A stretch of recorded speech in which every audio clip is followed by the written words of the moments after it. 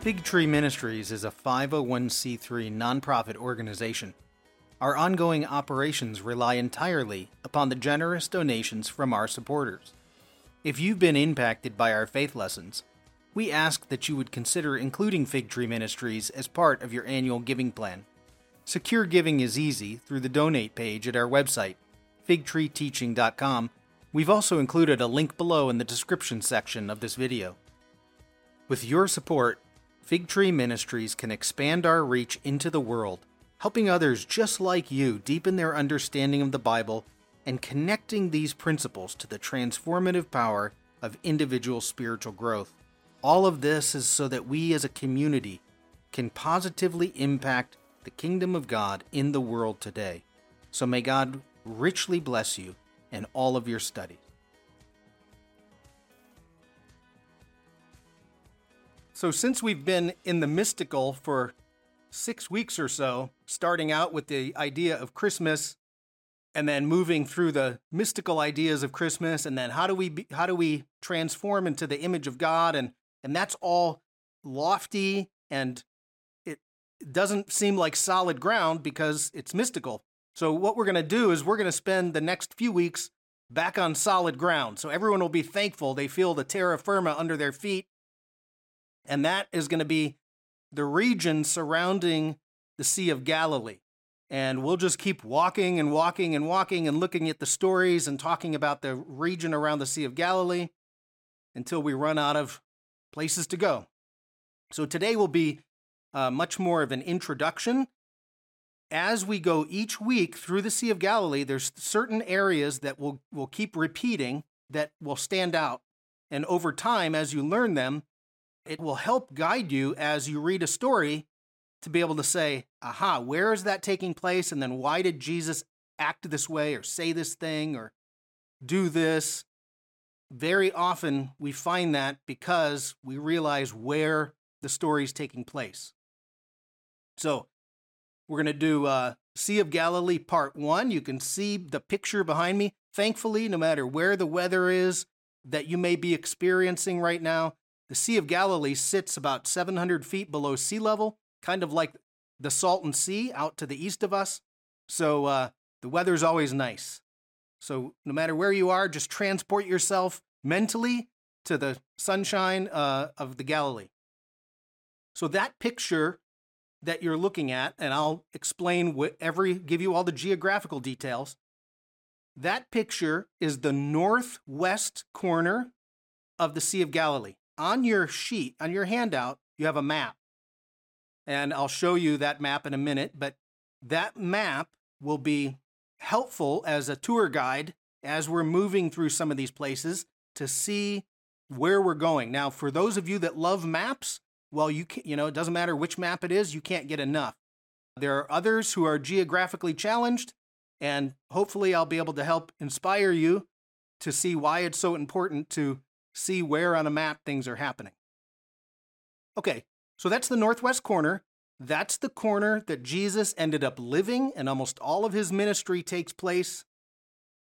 I'll show you some of the cities there in a second. Beautiful landscape. I know many of you have been there. And let's go now to the map. 1 second. Okay, so if you look on your map, that photo was taken from a mountain that's called Mount Arbel, and that's on the left side of your sheet, the left side of your screen, right about the middle, and I'll put a red circle around it. So Mount Arbel is about the halfway point of the Sea of Galilee, and it's a very tall mountain. I'll show you a picture in a minute. It's a great place to go for a hike. You can hike up to the top. Great views of the Sea of Galilee and sheer cliffs. So that's where I was standing when I took that picture.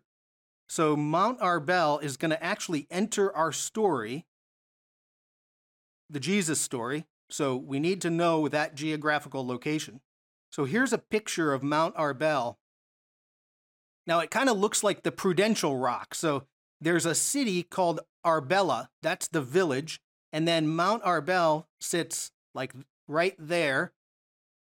If you hiked up that cliff and stood on the edge of that, just like the Prudential Rock, you're looking out over the lake. So it stands out. I mean, it's a prominent feature within the landscape.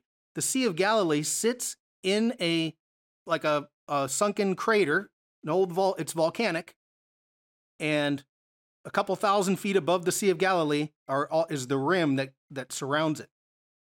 Okay, so that's Mount Arbel. Here's another shot of Mount Arbel coming from the other direction, so you can just tell it's a prominent rock outcropping that stands out.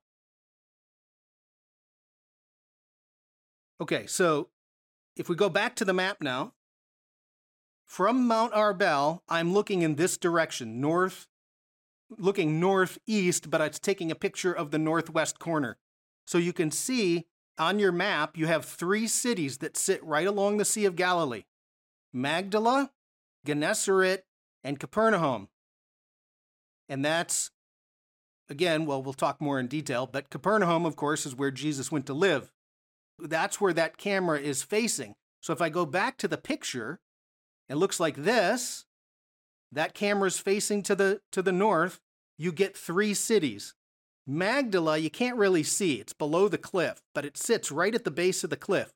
Now, you all know Magdala because if you're from Magdala, you're a Magdalene. And if your name is Miriam and you're from Magdala, you're Mary the Magdalene. So Magdala, and I know many of you have been there. We'll take a trip to Magdala, God willing, in a couple weeks. Just an amazing place that they uncovered very recently, 2008. So that's exciting stuff.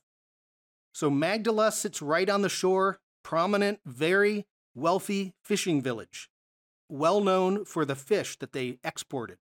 Then you have Gennesaret a little bit further to the north, and then Capernaum off to the northeast.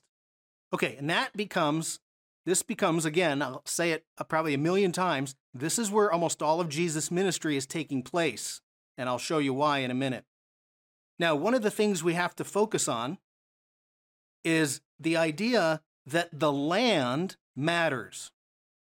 The land, the geographic area, everything surrounding this region matters to the story. And so there's a term that's coined.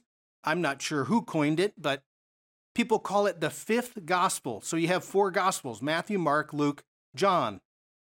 The 5th gospel is the land. That's why it's so important for people to travel to Israel and walk the land, and you study with your feet. And that's how you learn the Bible, through your feet, because you're walking the land and you're seeing the places and how these places are going to integrate into the stories themselves. So the 5th gospel. Now I'm going to show you 2 books that I recommend. I've shown you these before, but I mainly want to put these on for the video. If anyone's trying to build a library of study material, these are 2 books that are good to have in your library. They're both by the same author. His name is Bargil Pixner, and he was an archaeologist and scholar that lived in Jerusalem. He passed away a few years ago. Now, this book is called With Jesus Through Galilee, and then his subtitle, According to the 5th Gospel. So he's picking up on the idea that people talk about it as the 5th Gospel, and then he takes you around to all the sites where our Bible talks about that Jesus did things. Unfortunately, his books are becoming increasingly difficult to find and therefore more expensive. So if you find one of these books and it's at some outrageous price, keep looking. You'll probably have to pick one up used somewhere. But anyways, you can find them out there. So that's the first one, With Jesus Through Galilee. And the second one is called Paths of the Messiah. This one, he takes you from the Sea of Galilee and Nazareth down to Jerusalem.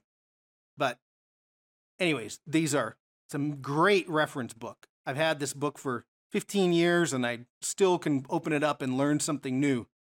It's a wealth of details. So those are just 2 references that you may consider if you want to study more about the Sea of Galilee, and then I'll be referencing Bargil Pixner. Here's another shot. Many of you, if you've been to the Sea of Galilee, you took a ride on one of these boats.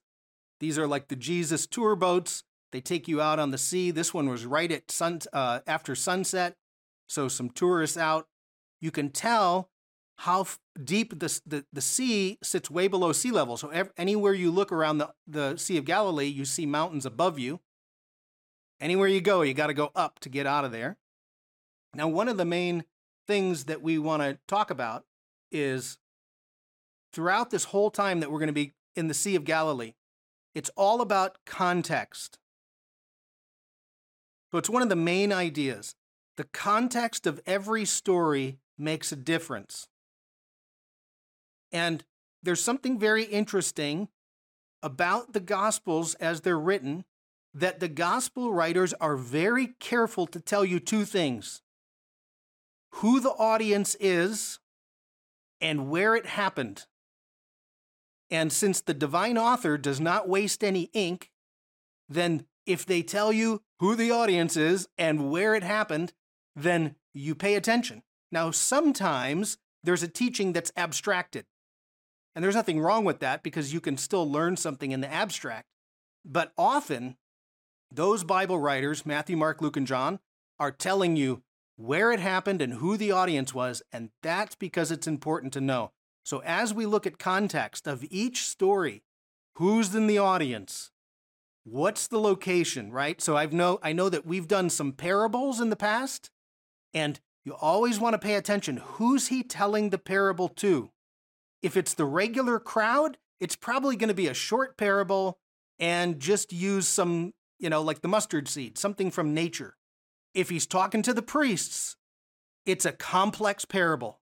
He's weaving tons of scripture because he knows they're going to know the scripture and all the traditions around the scripture by heart. And so he talks to his audience. Jesus obviously is the number one communicator, but it's all about the audience, right? So you always want to see who's that parable directed towards? The priest. Well, then it's going to be complex. When he's talking to the crowd, it'll be less complex and he'll use just, some of the natural items. So it's something that we need to pay attention to. And I'll give you one example today from the Sea of Galilee. But every time we study a story, we're going to be paying attention to these two things. Who's the audience and where's the location? So what I want to do is start. We're at now, I'm going to, right below your map on page 1, here's Mount Arbel sitting on the left side of that map. That'll be kind of our anchor point. And then starting down the list, the areas around the Sea of Galilee were quite segregated. And I'll try to explain that. If I don't get it all clearly out today, over the next couple weeks, you'll understand why they're segregated and why people are avoiding certain places. But the Sea of Galilee was quite segregated. And we can loosely put them into 4 categories. So that's what I'm going to do. So as I mentioned, up in that upper left-hand corner of your map or on the screen, it's the northwest corner of the lake. That's where the religious Jews lived. Capernaum, Chorazin, Bethsaida. Matthew tells us most of Jesus' miracles happened in Capernaum, Bethsaida, Chorazin. So all of Jesus, most of what he does is up in that northwest corner. Religious Jews, small villages, nothing fancy, not built like in the Greek style or in the Hellenistic style. They're small villages, and at the center of that village is a synagogue. Every village. And of course, at the center of that synagogue is the Torah, the Word of God. And that community is going to gather for one reason, to hear God's words. So religious Jews live up in that region, very pious, seeking to obey God in everything that they do. All right, now go straight down on your map to the lower left-hand corner, the southwest corner, and here we get a group that your Bible calls Herodians. And the name Herod, of course, is King Herod and then his sons, which I'll talk about in a second here. But Herodians lived down here. Secular Jews or pagans that supported the Roman Empire. All right, so let me do a little bit of background briefly. We talked a few weeks ago about Herod the Great. So Herod the Great was king, the king of the Jews, He built the Temple Mount in Jerusalem. He built the Herodium. That was that palace fortress next to Bethlehem. He had a number of kids. We're only going to talk about 3 of them. He had 3 sons. The first one was Archelaus. We talked about him because he was that ruthless king that they hated. He had Antipas, or Antipas, I guess that's tomato. Antipas, Antipas, however you want to emphasize it. And then Philip. So those are 3 of Herod the Great's sons. And when Herod the Great died, Archelaus was going to be, they didn't become full king. Let's put it that way. Archelaus became an ethnarch. The other one's a tetrarch, which means they didn't have a full kingdom. Archelaus, he was a horrible king, and he got deposed, and then the Roman governors eventually took over. But Antipas and Philip kept their kingdoms. And what's important to note about the Sea of Galilee is that Antipas put his capital city at Tiberias. Now, he actually switched his capital city, but when Jesus shows up, the city of Tiberias is the capital of the Roman power in that region. That's important for us to note. Philip, of course, he has his capital city at Caesarea Philippi. So Tiberias, of course, is named after the Caesar Tiberius, who gave Antipas power. Caesarea Philippi is Philip's Caesarea, named after the Caesar who gave Philip power. So you're always, playing up to the person who's giving you power. But anyways, we want to point out that Antipas puts his capital city in 20 AD. He moves his capital to Tiberias. And that's going to create some trouble. I'll show you why. It's important to note that city, Tiberias, wasn't there until 20 AD, 10 years before Jesus shows up. So 20 AD, Tiberias shows up as a city. As they're building the city, they find a graveyard. The Jews won't go there. They won't go near the graveyard. Plus, it's Roman power. So you have a city that the Jews avoid. You don't go there because A, there's a cemetery. B, it's Herod's capital. Why would you go there? So you have this city that's the place you don't go around the lake. You tell your kids to go walk around it. Don't go near there. And I'll show you why in a minute, why this is so important for the rest of the audience around the lake. So you have Herod Antipas, and so he puts his capital city at Tiberias, and therefore you get people there, Herodians. One thing that's interesting is nobody wanted to live in Tiberias, right? Because it was off limits to Jews. So Herod wanted to populate his city, so he shipped people in. He brought people who had either lost their land or former slaves and gave them a place to live so that his city would look populated. So it tells you how popular he was in that region. Okay, religious Jews, Herodians. Next, go straight across the lake from the Herodians, and you get what's called the Decapolis. Now, the Decapolis wasn't under Herod Antipas. They had their own type of government. So it's governed completely different. Decapolis, 10 cities, Decapolis, and these are all pagan cities. The one Decapolis city that sits right on the edge of the Sea of Galilee, if you look at your sheet, your map, is called Hippos. It's kind of hard to read because of the print, but it's called Hippos. Here's one shot of our group standing. This is a theater. It's right on the edge. The city is built in straight up Hellenistic Greek fashion. And of course, the Hellenists always take the best location, right? And you put your theater right out there where everyone's going to be able to relax as they're watching their play. So that theater sits right on the edge of the Sea of Galilee. And it's your typical Greek designed city where everything is all about you and you're number one and you deserve a break today. And it's the exact opposite of what's over in the area with the religious Jews. Let's put it that way. Okay, so that's Hippos. By the way, Hippos means horse. The hill that it's built on looks like a horse. So Hippos, like a hippodrome, is a horse racing. Hippopotamus, Potamia, river. So you have a hippopotamus as a river horse. So Hippos In Aramaic, Susita. Susita means mare. So, same thing. Okay, religious Jews, Herodians, Decapolis, pagans. Last corner, up in the upper right on your sheet, which is the northeast corner of the lake, we're going to call it the place where the zealots lived. Now, there's some history there, but we're just going to say zealots. Those people who had a zeal for God's word, and they did not want anybody ruling over the land of Israel but God, and they resorted to violence. So they ended up, the capital, basically the headquarters of the zealot movement, is this little town that's on your map called Gamla. It's up in the upper left-hand corner. It sits way back in a wadi. Gamla means camel, so the hill looks like a camel hump in the middle of this wadi.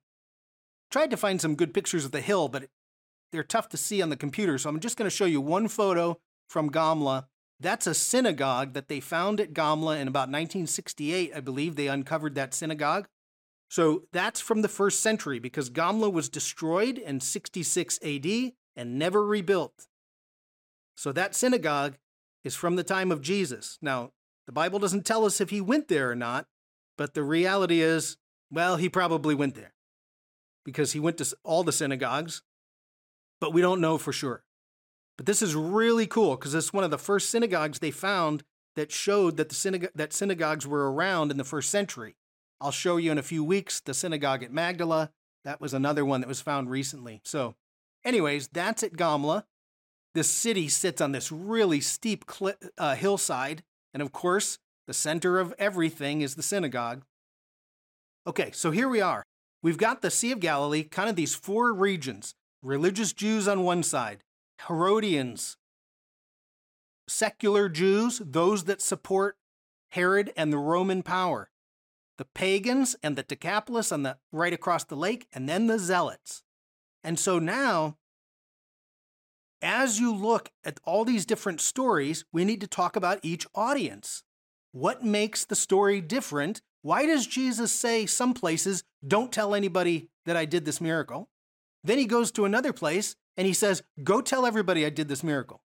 What's the difference? The difference is, where's the miracle taking place and who his intended audience is?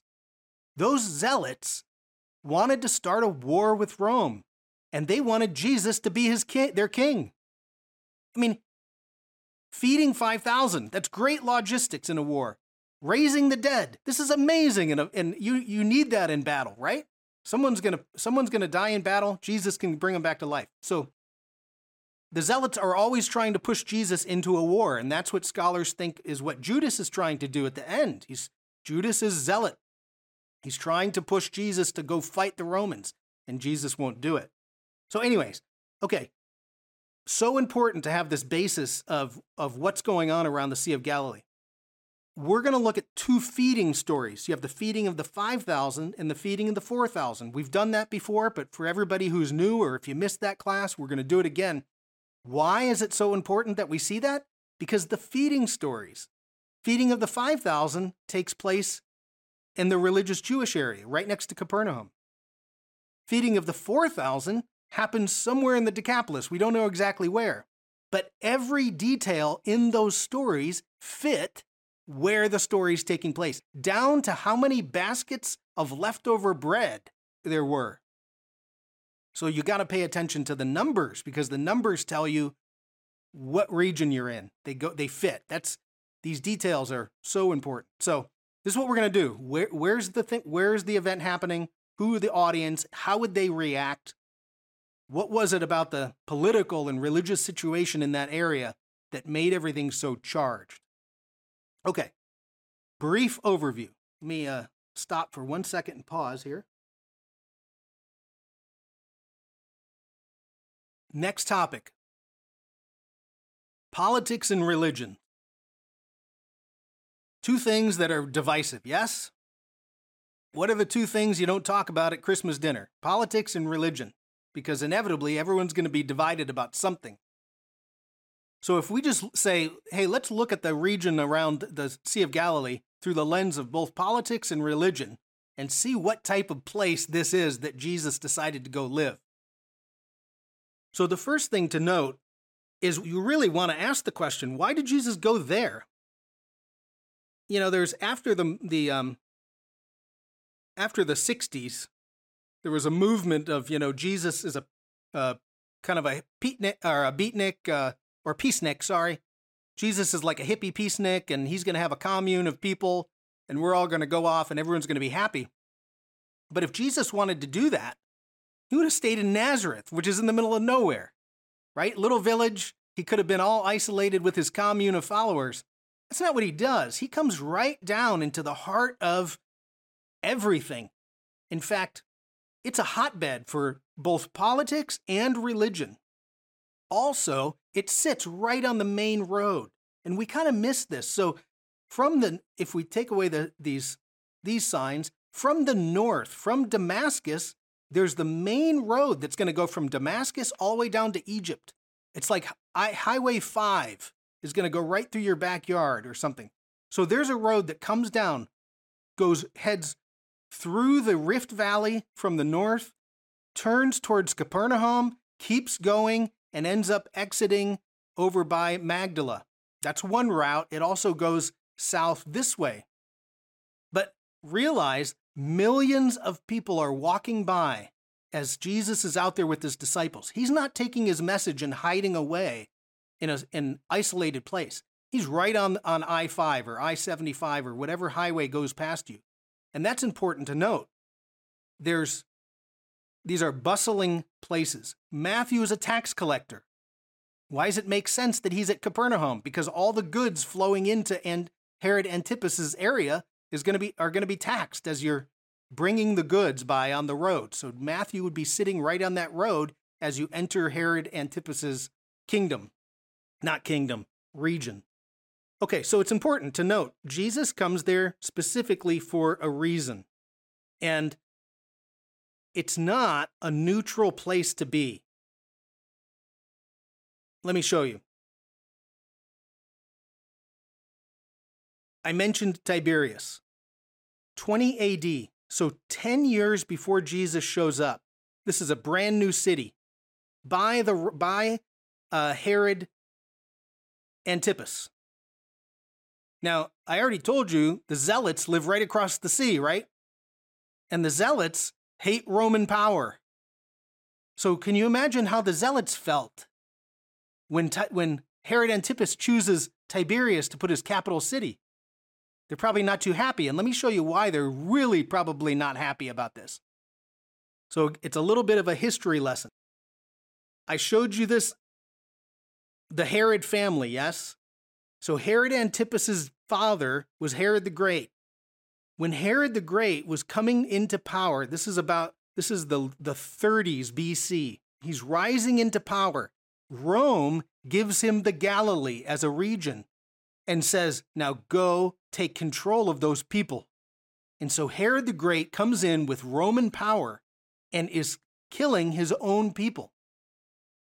The guy that will become the king of the Jews was murdering Jews for not liking the Roman power that was taking their land. You can imagine how people would react to that.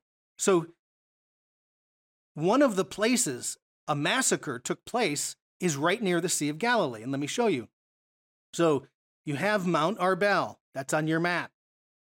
Well, right on the other side of Mount Arbel to the north are a whole bunch of caves. And what happened was you had a group of people who were resisting the Roman taking their land and resisting Roman taxes.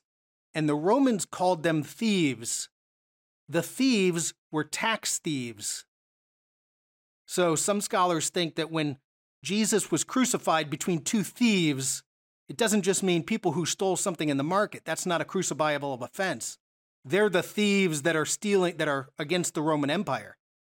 So right next to Mount Arbel, as Herod is going after all of these people who are rebelling against the Roman government, they all go up into the mountains and they hide out in these caves. And you can see on this picture here, that's the side of Mount Arbel, and there's caves all over it. Let me show you a little bit different picture. So these people who are resisting the Roman government go and hide out in the caves. Their families, everybody's up there. Josephus tells us that the Romans built like some scaffolding, like the people who washed the high-rise windows. And they lowered the scaffolding down to those cave openings, and they slaughtered everybody inside.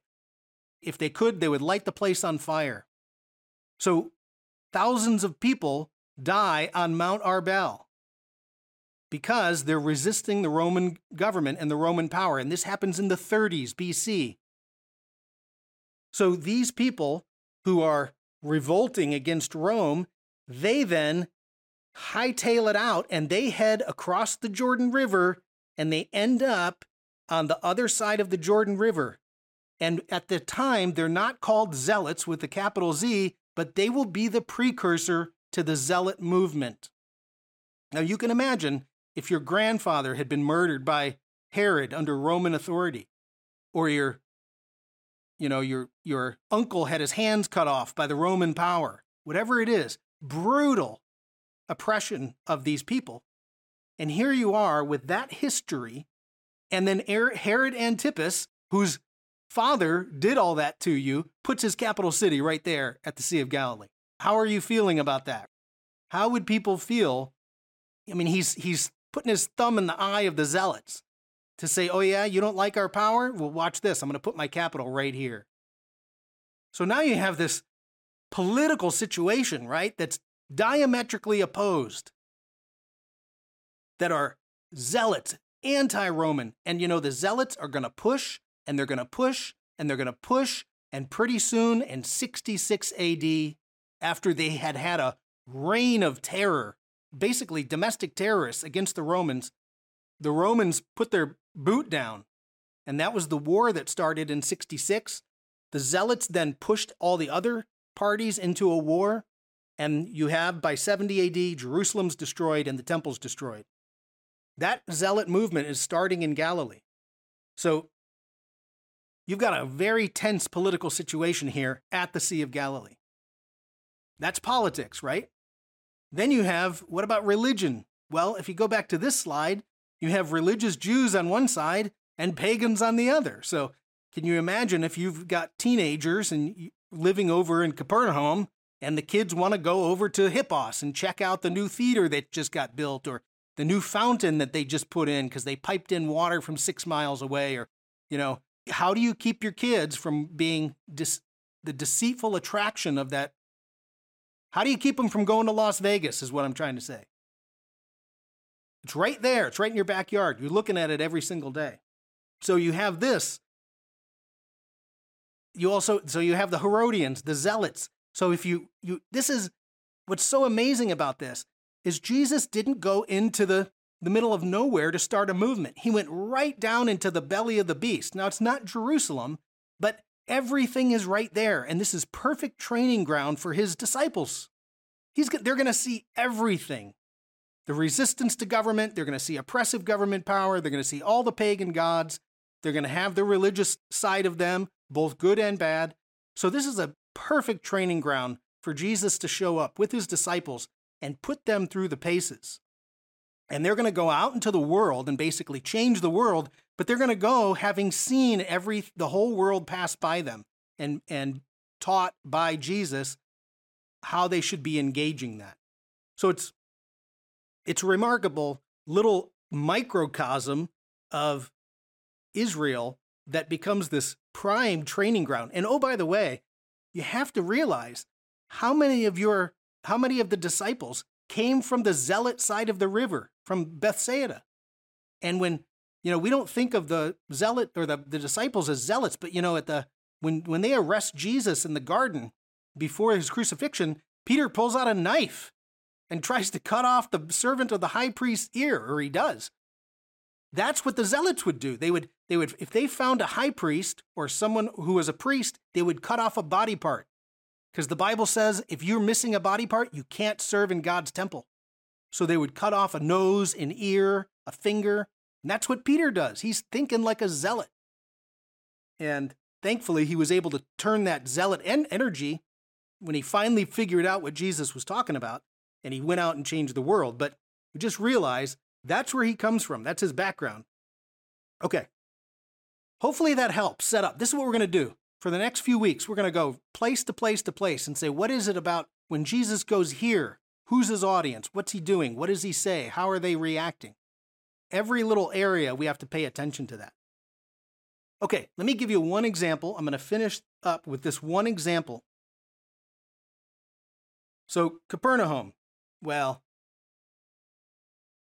in Hebrew, kafar, you can say this out loud. You're muted. Kafar Nahum. Kafar means village. Nahum is somebody's name. So it's the village of Nahum. Kafar Nahum. We stopped at this one really cool little village called Kafar Tikva. Tikva means hope. It's the village of hope. And the whole village was built for families with children with disabilities. So the entire either learning disabilities or physical disabilities. So the whole city is designed simply for those kids. And it's called the Village of Hope. It's a really cool little town. Anyways, Kafar Nahum, Capernaum. So we're going to look at one sentence in the Bible and why understanding the context of the location helps you at least, it boosts what Jesus is saying because you now get a better feel for it. Okay, so Capernaum, on your map, Capernaum sits almost at the very northern part of the Sea of Galilee. Obviously, this is the place where Jesus went and made his hometown. And it was one of the prime cities there in the Galilee in the first century. So right next to the sea, let me show you. Here's a fig tree. If you're wondering where any inspiration for Fig Tree Ministries came from, it's this tree right here. You can sit under the shade of that fig tree at Capernaum. Notice that the Sea of Galilee, really a freshwater lake, but in Hebrew, there's only one word for any body of water, yam. And that doesn't matter if it's an ocean or a pond, it's yam. So the Sea of Galilee is yam. Anyways, so you can see it. Capernaum sits right next to the sea. That's important. Right on the sea, it was a fishing village. Here's their synagogue. Now, this is a later synagogue, but it's built upon the base of a first century synagogue. So there's a synagogue, of course, right at the center of town. Many of you have been to that synagogue. There's Peter's house. These are some of the houses in the village. That church that looks a little bit like a spaceship is actually built right above where they believe Peter's house is. There's been about 5 or 6 different churches built there. This is the latest church that you can look down into the house. So fishing was a major industry. The other main industry of Capernaum is the building of food processing equipment. Now, the rock, it's volcanic rock, so you have basalt. And basalt is a really hard rock, so if you can shape it into some kind of millstone or grinding implement, then it remains very hard and it can crush the grains very easily. So that you're looking at is an olive press or an olive crusher. So there's a millstone and an olive crusher. Here's a little bit different shot of an olive. We're not going to talk olive press today, but that's a millstone.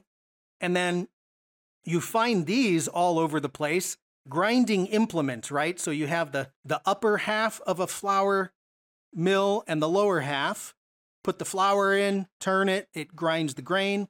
And these are all over, found all over. And Capernaum was famous for the workmanship that went into building these food processing equipment. And perhaps, the Greek word tekton, which we interpret as carpenter, can also just mean builder. And, for those of you who have been to Israel, you know how much wood isn't there. It's not like building in Northern Europe or in America. Everything's built with stone. So perhaps it's possible that Jesus also worked with stone. And one of the reasons he went to Capernaum was because He had a trade of sorts there. He would at least identify with the people making the food processing equipment. All right, so here's where I want you to turn. Turn to Matthew 18. This is going to be our only one verse today that we're going to read and see how the context of Capernaum fits into one thing that Jesus is going to say. So Matthew 18, I'll give you a chance to turn there. It's verse 6 that we're going to look at. Matthew 18. I need to show you one sentence. You don't need to, well, if you're in Matthew 18, it'll be easy to look because it's the paragraph just before Matthew 18. In Matthew 17, verse 24, Jesus, or the Bible writer, Matthew, tells us the location of what's going to happen next. So Matthew 17:24 says, after Jesus and his disciples entered Capernaum. So we know where he's at, right? That's where we get our location. So now we need to know what's going on at Capernaum. Well, it's right next to the Sea of Galilee, and they build millstones that are food processing equipment, right? So with that in mind, look at verse 6, Matthew 18:6.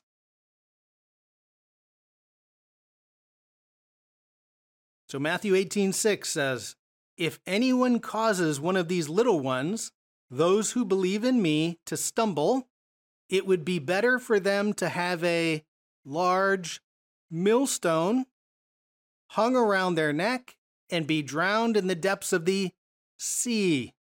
Now notice what he's doing there. You're in the audience. He's giving you a teaching, and you look over, and there's the millstone. And then you look this way, and you go, there's the sea.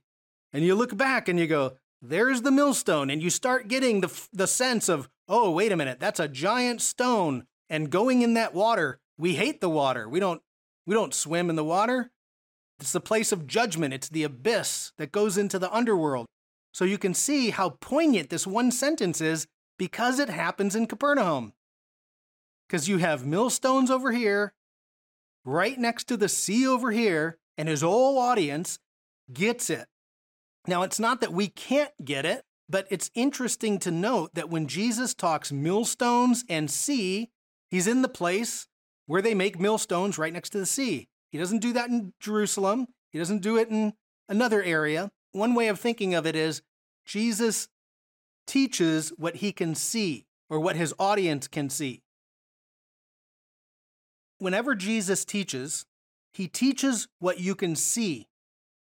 If he can, if possible. He doesn't like to teach in the abstract. Whenever he's teaching about something, assume that the audience can see it. So when he says millstones and sea, well, you look over and there's the millstone.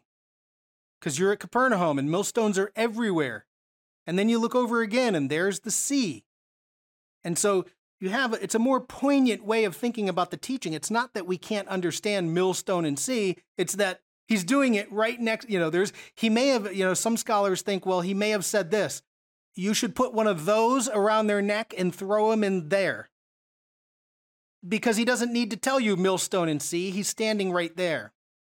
That makes it just shifts. It doesn't say that you got the teaching wrong because we all understand judgment. The point is that he does it at the place where there's millstones and sea. It deepens the teachings when you can see he speaks millstone and sea at the place where there's millstones and sea. Jesus does that wherever he goes. So he goes to Caesarea Philippi, he talks about the gates of Hades. Well, there's the gates of Hades are right there at Caesarea Philippi. Everywhere he goes, he speaks to what's right there that they can see, and that makes his teaching more concrete for his audience. So that was the main point. So this is introduction. Really important that we recognize. We'll even talk some about the politics, because the politics divide this region in a way. The political, it's like the three states coming together, and depending on which state you're standing in, you might be able to do something or not do something. The same thing happens here. What's going on one side of the river versus the other side of the river? When Jesus says, let's go to the other side of the lake, what's he talking about when he calls it the other side? So little things like that. So hopefully that will help at least build a picture in your mind that there's more to the context of what's going on in all of these stories, and why Bargel Pixner emphasizes so much the idea that you speak to the land, or the land, opposite. Land speaks to you. The land is the fifth gospel. You learn the Bible with your feet, is what another way of putting it.